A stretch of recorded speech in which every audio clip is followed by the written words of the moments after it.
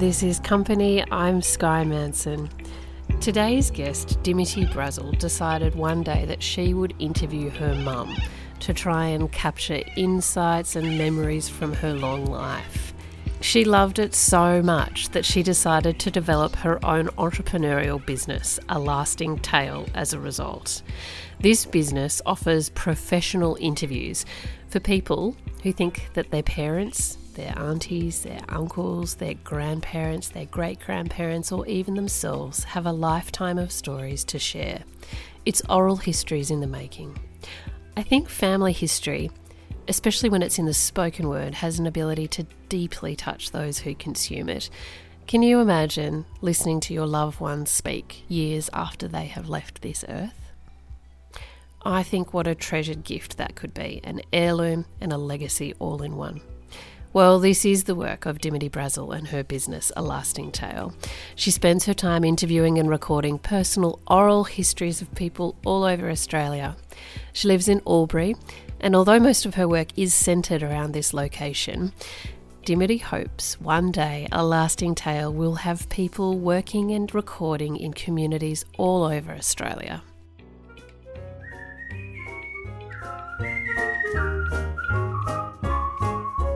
A Lasting Tale, Sky, is basically a professional audio interview service to record the life stories of people with stories to share.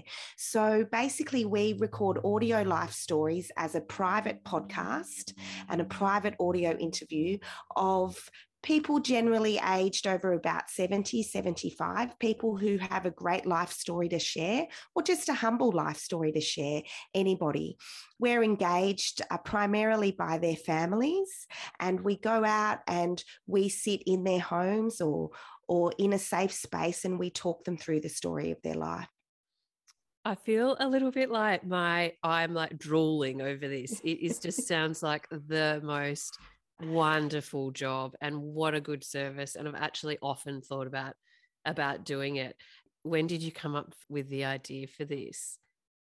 Well, I started A Lasting Tale. It's been going for nearly 4 years now, actually, which is getting to be a pretty long time. I think it's one of those things where, you know, sometimes you need to have a personal sense of loss to identify that you're not going to hear someone's voice again. So about a decade ago, my father and my elder sister, they both died in short succession. And so obviously that was a bit of a interesting time. And a few years after that, I decided to record my elderly mother's own story. And I realized then that once someone has died, you do start to forget things about them, and that the voice is something that goes first. It's actually true that the first thing you forget is the sound of someone's voice. So I thought, let's go and record Mum and use my, skills as a writer and producer and educator and go and interview her properly and ask her questions. And I thought, you know what, I'm going to do it with a mic. I'm going to do it like a podcast. It was about just at the time when podcasts got really popular, and so I'd been listening to a lot. And so I went and interviewed Mum as just a kind of personal thing, and I edited it and I put it together with my skills, and people started to say, I wish I could do that, but I wouldn't know how to start. I don't know what questions to ask. They got really tensed out about the gear. So then I just went through a learning process of how can I help people to record the life stories of their loved ones. So I didn't mention that I also have developed a mobile app. It's absolutely doesn't cost you anything.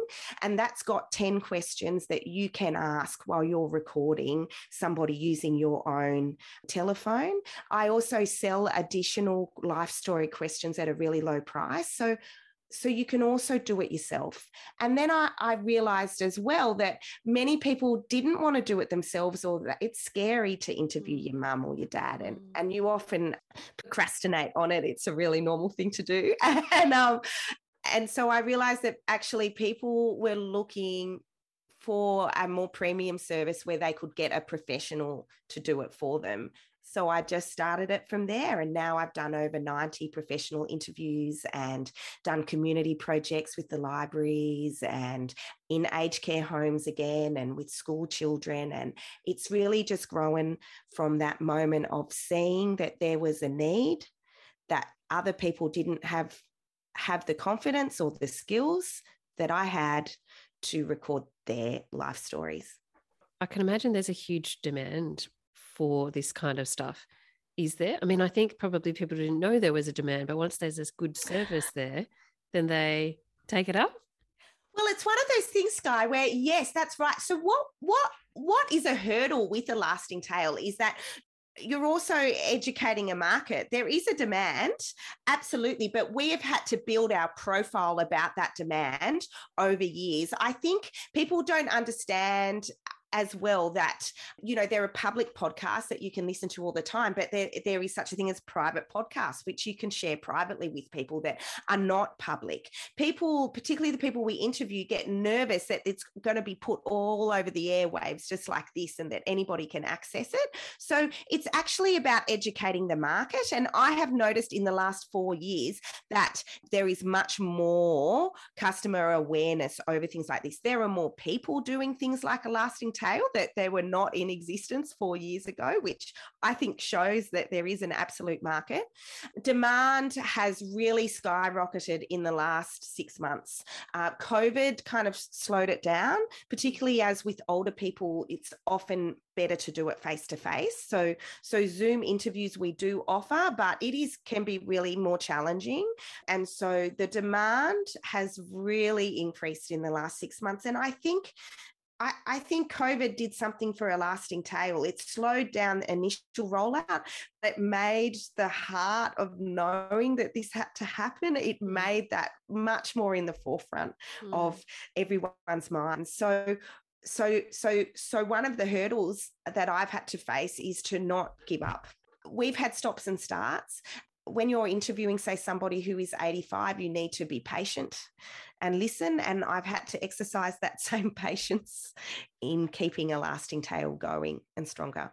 So tell me the process, Dim, of how you do an interview. What's the process? Someone gets in contact with you, and then what happens after that? Someone gets in contact with me, normally a family member. It's normally the daughter or son of an elderly person. It is normally elderly people who they get in contact for many reasons. Say, they might notice that their parent is getting more frail. There might be a diagnosis that they'd like to get their story recorded, often of, say, early stage dementia or cancer or just general frailty. They might have lost somebody before and realised that they would like to get their parent's story. They get in touch, and then I have a talk with them, and we find out their parents' needs, what they want the interview for, and then we decide to go forth with the interview. So I contact the interview subject, we give them a call, we book it in. That's flexible depending on the health state of the interview subject. We can do that with the family member. That's all booked in. They need to allow about 3 to 4 hours. And I talk them through the process. We have a little explainer about things they might be scared about or nervous about. And then I go back, I have a little pre-research interview that I send out to the family. I have a chat with them about their family member to find out why they want the audio story, really fantastic stories that they need captured, and important information that an interviewer has to have before they go and talk to somebody about their life. Then on the day, we turn up with our professional mics and our really happy smile, the background information, and we just simply sit them down in their comfortable spot. We mic them up, and I just talk them through the story of their life. We sometimes use photographs as an aid. We have little breaks if we need to. People are often surprised that it takes 3 to 4 hours, but it normally takes 3 hours and 22 minutes, Sky, is my scientific explanation on that. Yes. And then what happens is we ask them for their favorite kind of genre of music, and then we go away and we sound edit it, and then we kind of deliver it. Well, your listeners will know what a podcast is. Sometimes the people I interview don't. So I tell them it's like a radio program that only their family can hear. We go away and we turn it into a private podcast. So we have the little podcast hosts. We have about 3 or 4 little half an hour episodes, which that family, they can share the link to all of their family and it lives on. And because people don't always understand podcasts, we also provide it as an MP3 file. And we even have a little USB, little nice, it's all in a nice box and everything like that. And we're just starting to provide transcripts of the interview as well. What's it like? You must hear some fascinating stories. It's really beautiful. I've been doing a lot of interviews at the moment, and every time I sit down and I stop, as an interviewer, I have to, I turn my phone off clearly and go offline and all of that. And you just get immersed in someone else's world. You yourself slow. The people I've met are just so interesting. Because I'm in Albury, but I do interviews in Melbourne and Sydney and Brisbane and all of that. But the beginning in particular, I've interviewed a lot of regional and rural Australians. I've interviewed a lot of farmers still on farm or in town. I've driven to places I thought I would never see. I actually interview quite a lot of people over the age of 85, which is remarkable. They're my kind of favorite. Well, they're all my favorites, but some of my interviews prefer the earlier, younger people. But you give me a 90-year-old and I am a happy lady. I always ask them for their life advice. My final question is always, let's project forward like 15, 20 years. And they always laugh and go, God, I hope I'm bloody gone, geez. What life advice do you have for them? It's a beautiful moment. And the life advice is often pretty similar. It's take advice from people, listen to people, be kind. It's often about being kind. It's often about doing what you want to do in life and achieving, but making sure that you don't hurt anybody else along the way of that achievement. It's really interesting. A gift. I love the privilege of being able to sit down with anyone, have an hour of their time with undivided attention. For older people, I just think it's so much more special because we live in such a different world now, but their advice and wisdom is still so sage and relevant. I find it amazing. And so, but I also bet it's very exhausting for you. Is it like that is a long time to be doing an interview? Yes. So I only do one interview a day. We only do one interview a day. And your 3 hours interview, by the time you get there, I always love it. But I didn't realize at the beginning how much it took out of you. And obviously, like everybody in their businesses or doing what they're doing in work, I've gotten better at those long form interviews as years have gone on. You sound like you have a team around you, do you? I've got a couple of interviewers that I use in Albury when we get interview overspill, and they're wonderful people. They're journalists and theatre professionals. I've also got one based in Adelaide who does Adelaide interviews, and I'm looking for more interviewers. So if anybody's listening that thinks they'd like to, it's just contract work paid on a per interview basis. But I encourage any of your avid listeners that think, I could do that, to reach out, because what I'm doing is I'm getting a lot of interview bookings around the country, and it's getting more and more difficult for me to go to them. And I want to be able to employ an army of A Lasting Tale interviewers around Australia is the aim. And so we're just sending out, listening to life stories. I also use a magnificent sound editor in Melbourne, Fran. She's just awesome. So I've got Fran and the sound editors. I've got business mentors here. And actually, my husband has come on board as well on a part-time capacity just this year. So that has ramped up the real pressure for A Lasting Tale to really become a really viable kind of sustainable business in the long term. And it's also provided really great, he's an accountant and a business analyst and stuff. So it's provided a real kind of commercial background to A Lasting Tale. And it's also provided a few really interesting discussions between us as we learn to work together. Yeah. Oh, that's awesome. It's been challenging at times. I can imagine. I admire you because it sounds like you really have found something that you love to do, but you do take a very serious financial sensibility approach to it to make sure that it is more than just a love project, that it can make money too. Is that right? Yeah, that's right, Sky. Like, I mean, I suppose by providing the mobile app, which is free, and the really low cost questions, it's important to me that everybody has access to A Lasting Tale. But for A Lasting Tale to exist and for me to be able to work on it, I need to provide that premium service to subsidize the lower cost things. And also, so this is a business and we can move it on, because I love doing this. But of course, if you have something that is financially unsustainable, it's very difficult to sustain it with the passion and the hours that you need to put into this. If A Lasting Tale became a passion project again, I would have to dramatically reduce the people that I interview. I mean, ideally, my kind of dream is that in 10 years' time, A Lasting Tale is a really, it's a very good, solid business, and that it is supporting my family and my community, and that I am no longer needed to interview for paid interviews, and I can go around and do as many free interviews as I like, and go and put those stories out there as well. I love it. Are you surprised at how wonderful it is to do audio interviews?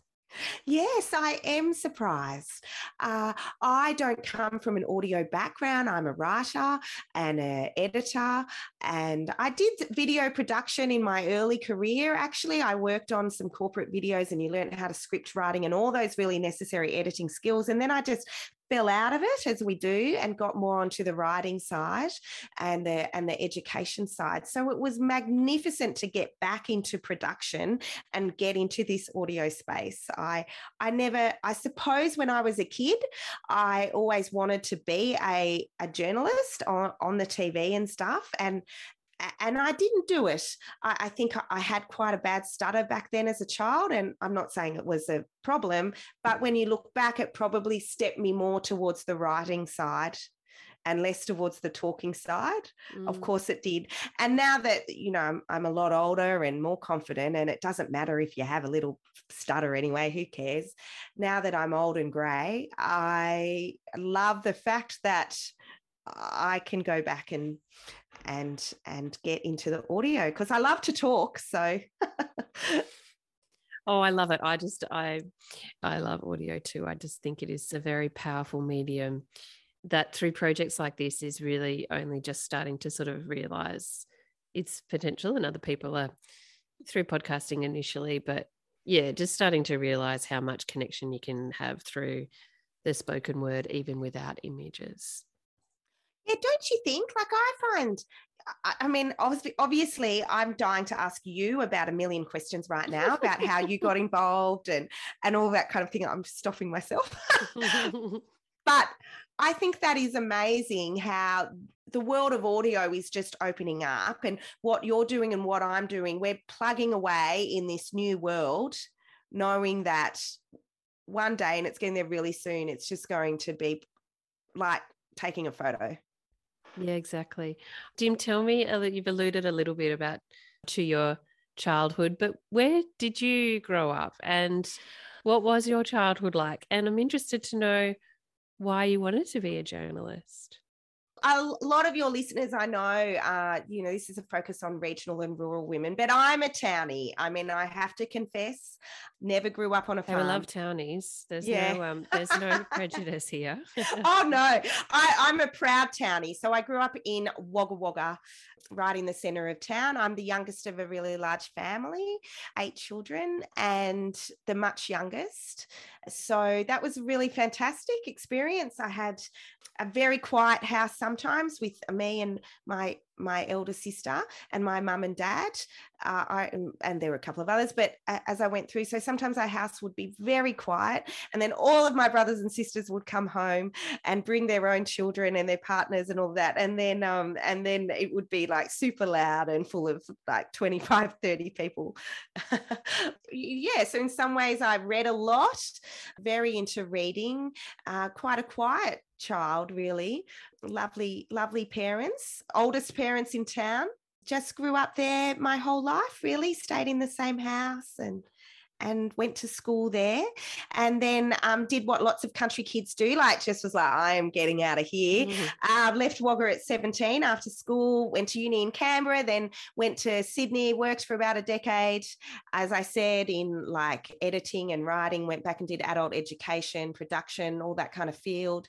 Hilariously met a boy at a Wagga person's party in Sydney at the town hall in Newtown, great seedy old pub. And he was from Wagga Wagga, a few years above me at school. So I didn't really go far in the end, married him. We never do. So most of my brothers and sisters are married people from regional. I think all of my in-laws from regional Australia as well, actually. So I did that. Then we got married, moved to London, worked there for a few years. I started as a freelancer in London, actually, in 2008. I was actually there was no such thing as Upwork or gig economy then. So I feel like I accidentally was a forerunner on that. But that's only because we landed after the GFC. We're just on the global financial crisis. And luckily my husband got full-time work straight away. But you'd be shocked to know that it wasn't a big impact in Australia, but in London it was a pretty big impact. And lots of people lost their jobs. And you'd be surprised to know that nobody really wanted to give a full-time job to a recently married 31-year-old Australian female. My husband got work a lot easier. And so I had to start out as I started contract work there, and I've just plugged away at it. Why did you want to become a journalist? Was there something? Oh, yeah, sorry. I got watching the people on TV, or I wanted to become a journalist because we watched a lot of ABC television. I wasn't really allowed to watch commercial television. My parents were highly involved in the local community, and they were very well known in the local community. My father was in particular, and he was very interested in politics and news. And so we watched, and my older brothers and sisters were very interested in that. They would all come home and we would sit around and talk about politics and books and literature and movies and funny stories until, I remember falling asleep to them talking hours into the night. So we're that kind of family, we're interested in current affairs and the world around us. And so I just watched journalists all the time, and I thought I loved it. I just thought that is going to be me. But I got a bit scared, I think. So I didn't quite get there then. And so tell me, Dim, about your life now in Albury. Well, I live in Albury. I'm a townie. I live in the centre of Albury as well, which is excellent. I love where I live. We've lived in Albury for 11 years, and I feel really supported by the Albury community. They've really supported A Lasting Tale, but also myself and my family. I've got lots of really good friends, my network of girlfriends here, not just girlfriends, I've got really good guy friends too.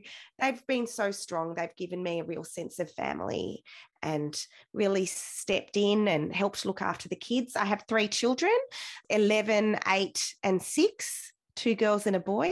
They all go to the local school down the road. And I just balance really A Lasting Tale, looking after the kids. And so give me a little bit of an insight into your day, Dim. When do you try and get up in the mornings, and how does your day start? Well, you did send me a pre-question on that, Sky, and I thought about it, and I thought how inconsistent I really am. So in an ideal world, I like to get up at about 5:30. I always have a cup of tea, always from a pot leaf with lots of sugar.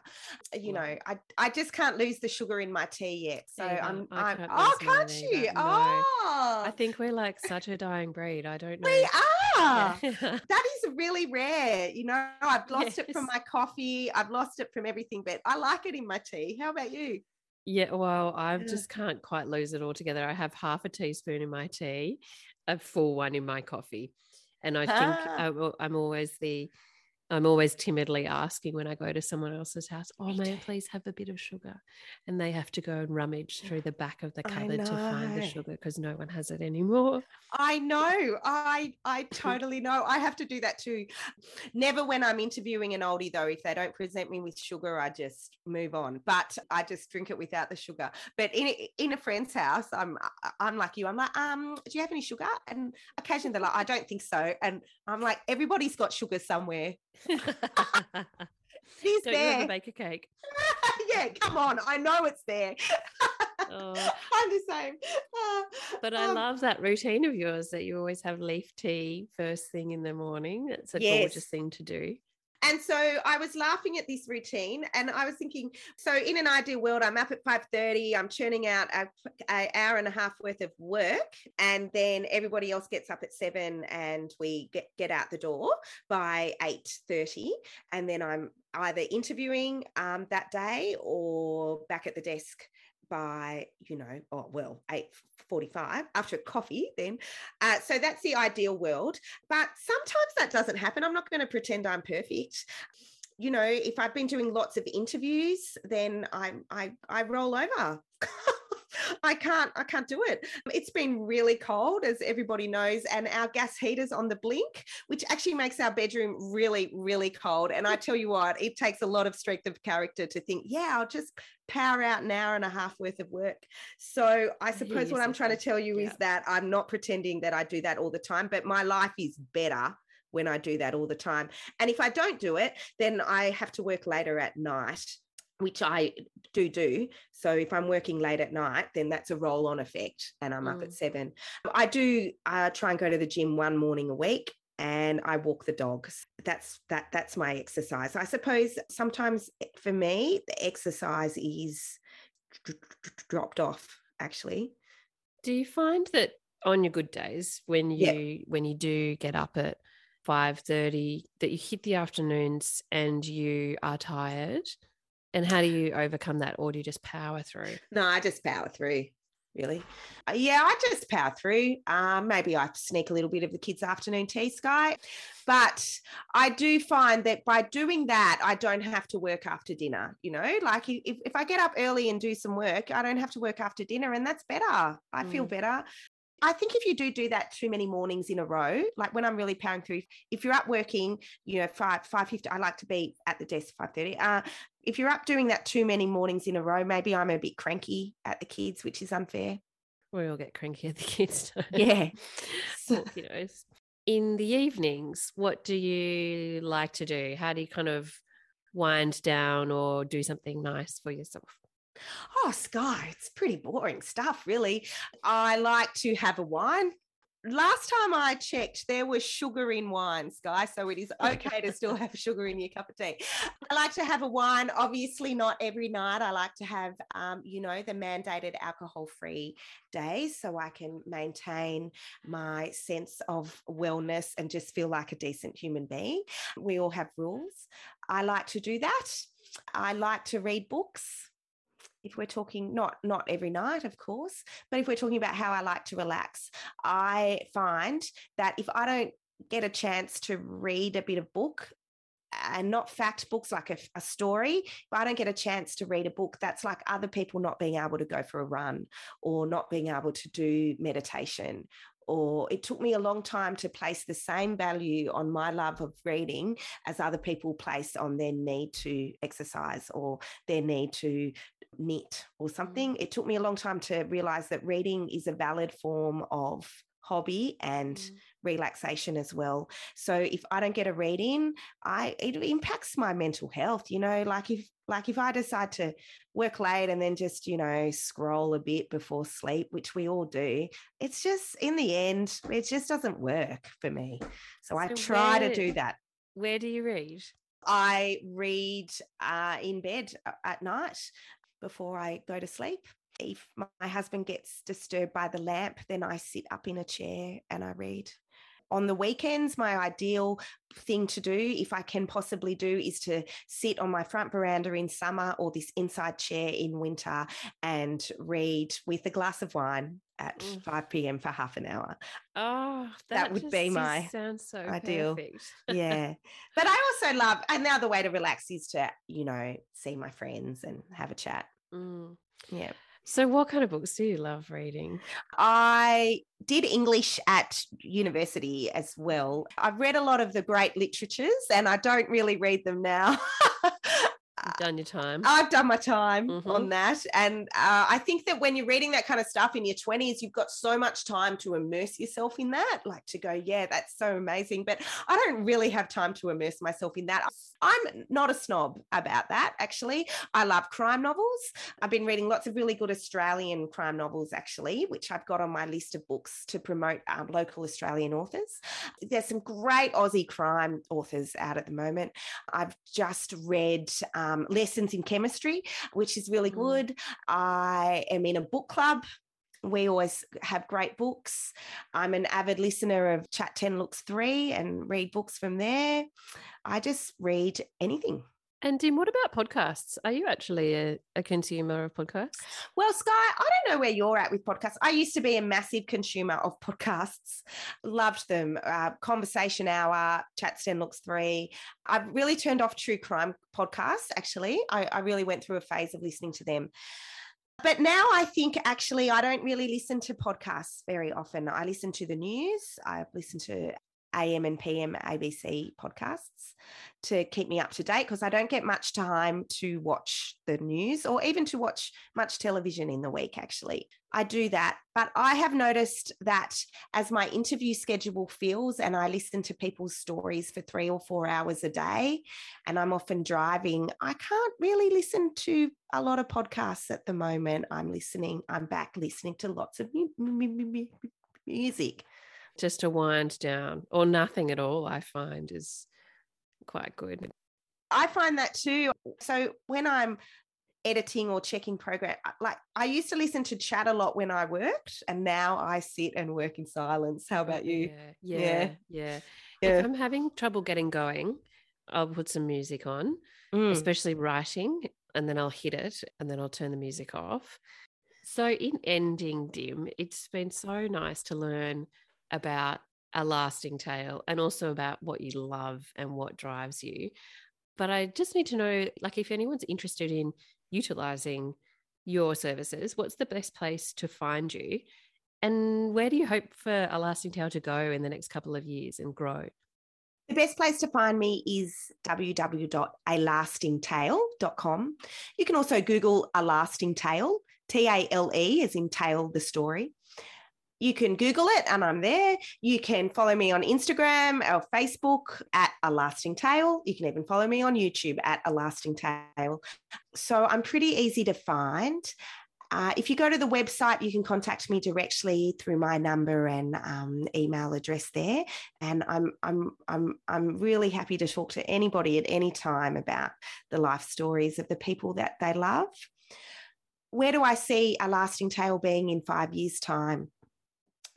I see A Lasting Tale having an army of freelance interviewers based all around Australia, and we're just interviewing people for their audio life stories all across this world. I want A Lasting Tale to be the place that people think, wow, God, I love that story from mum or grandma. How do you think we should record that? And I want somebody to go, oh, you go to A Lasting Tale and you find out how you can record their personal history. That's where I want A Lasting Tale to be. We also are starting just to run these really cool programs. We're doing one with Finley High School. So it's year 10 students from Finley High School, and every week they use our mobile app to go out and record the life stories of a paired resident at Amaroo Aged Care in the country town of Berrigan. And it's always been my dream that we could use the other tools of A Lasting Tale to go and record the life story of every single elderly Australian, including those in aged care, and including those that might not have family members to record it, and including those that can't afford to pay. And so this program between the students and the residents is just so beautiful to watch. They're recording their life stories, but they really like each other. The Year 10 students have already asked how they can continue visiting their residents after this program is gone. And I really am taking that program. We're doing a little video and report of that program at the moment. And I want that program to go into every single high school in Australia, starting with New South Wales.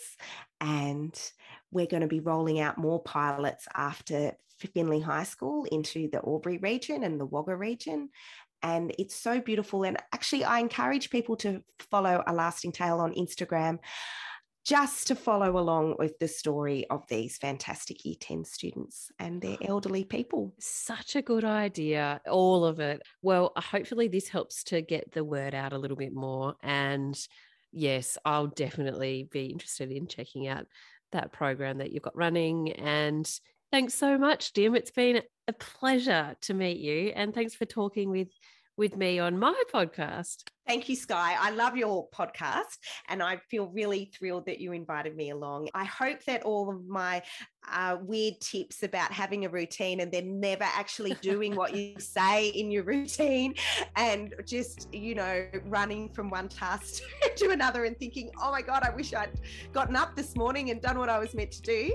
I hope that resonates with everybody.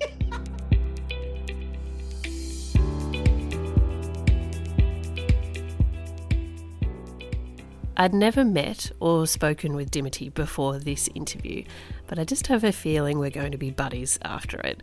For one, she has sugar in her tea, just like me. And secondly, we both love recording stories, especially with those who have seen worlds, experiences, and times that I personally have no concept of. Recording these stories is so important. You can find Dimity at A Lasting Tale on Instagram or alastingtale.com online. There'll be more from Dim and her love of books in this week's newsletter, which you can sign up for on my website, mansonpodcasting.com. Thanks for listening, and I'll be back with you next week with a fun interview with Oak Magazine's Kimberly Furness.